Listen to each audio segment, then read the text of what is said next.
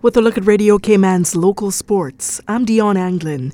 The Cayman Islands national men's football side has continued their winless streak after losing to Aruba, the Truman Bodden Sports Complex on Monday. Cayman lost 2-1 in front of hundreds of football fans who came out to show their support. The match in Group B, League C of the CONCACAF Nations League tournament featured Aruba taking the lead early with a goal in the second minute.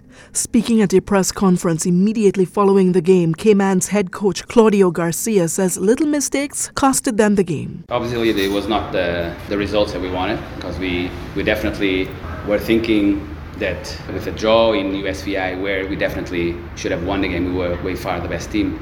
And that today, with the environment that we are creating, with the improvement that we see on our team for a long time, that we don't see it like that. All of our strengths were on this game to win this game here. I think we started in a good way. Of course, Aruba has a very strong team, new players especially from the last process. And then when we approach the game definitely with a pressing attitude, with keeping the ball, trying to dominate the game, and of course also realizing that eventually Aruba could be a dangerous opponent at some moments on the game, with some of the movements from the one of the mids coming out outside. So we took a little bit time to adjust that situation. I think at some point we adjusted, and we find it the way, especially at halftime. But then at the end, small mistakes, sometimes individual mistakes, but small mistakes are keeping us to give that step forward, which I believe that we are definitely on a better moment than we were before.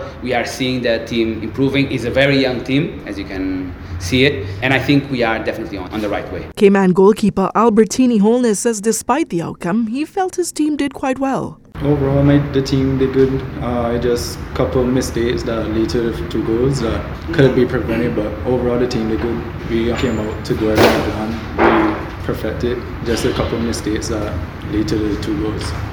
Because the first goal, that was caused by a giveaway in the box, so that resulted in the first one, and the second goal came from a corner with lack of concentration on the far post. Cayman men will face USVI once more on October 17th at the Truplex, with the last matchup in this league against Aruba in Aruba on November 22nd. Tune in to tonight's edition of Sports Extra to hear more from Coach Claudio and his Cayman national men's side.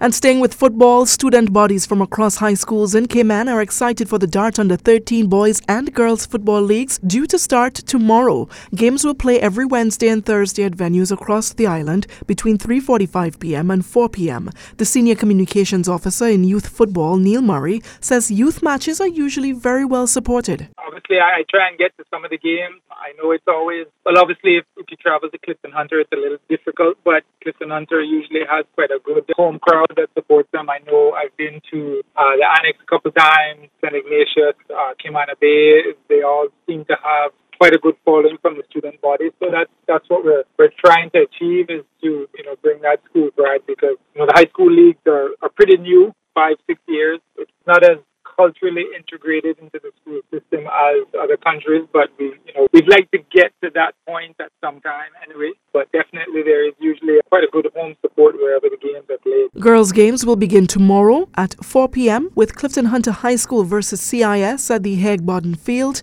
At 3:45 p.m. it's St. Ignatius Catholic versus Triple C at St. Ignatius Field. And at 3:45 p.m. John Gray High School will take on Cayman Prep at Academy Field. The boys' division will begin the following day, this Thursday, September 14th, at 3:45 p.m. with Cayman Academy versus St. Ignatius Catholic at the Annex Field, and at 3:45 p.m. CIS will go up against Cayman Prep 1 at Cayman Bay. Murray says the time of games may be a bit inconvenient for many, but he encourages all football enthusiasts to come out and show your support to the younger athletes. Obviously, a little difficult because of the time, 3:30, but I do encourage parents and other football fans to come out and support their children's high schools or the ones that they graduated from. It's always a pleasure to watch football at this level. Anyway, it bodes well for the national teams and stuff like that. So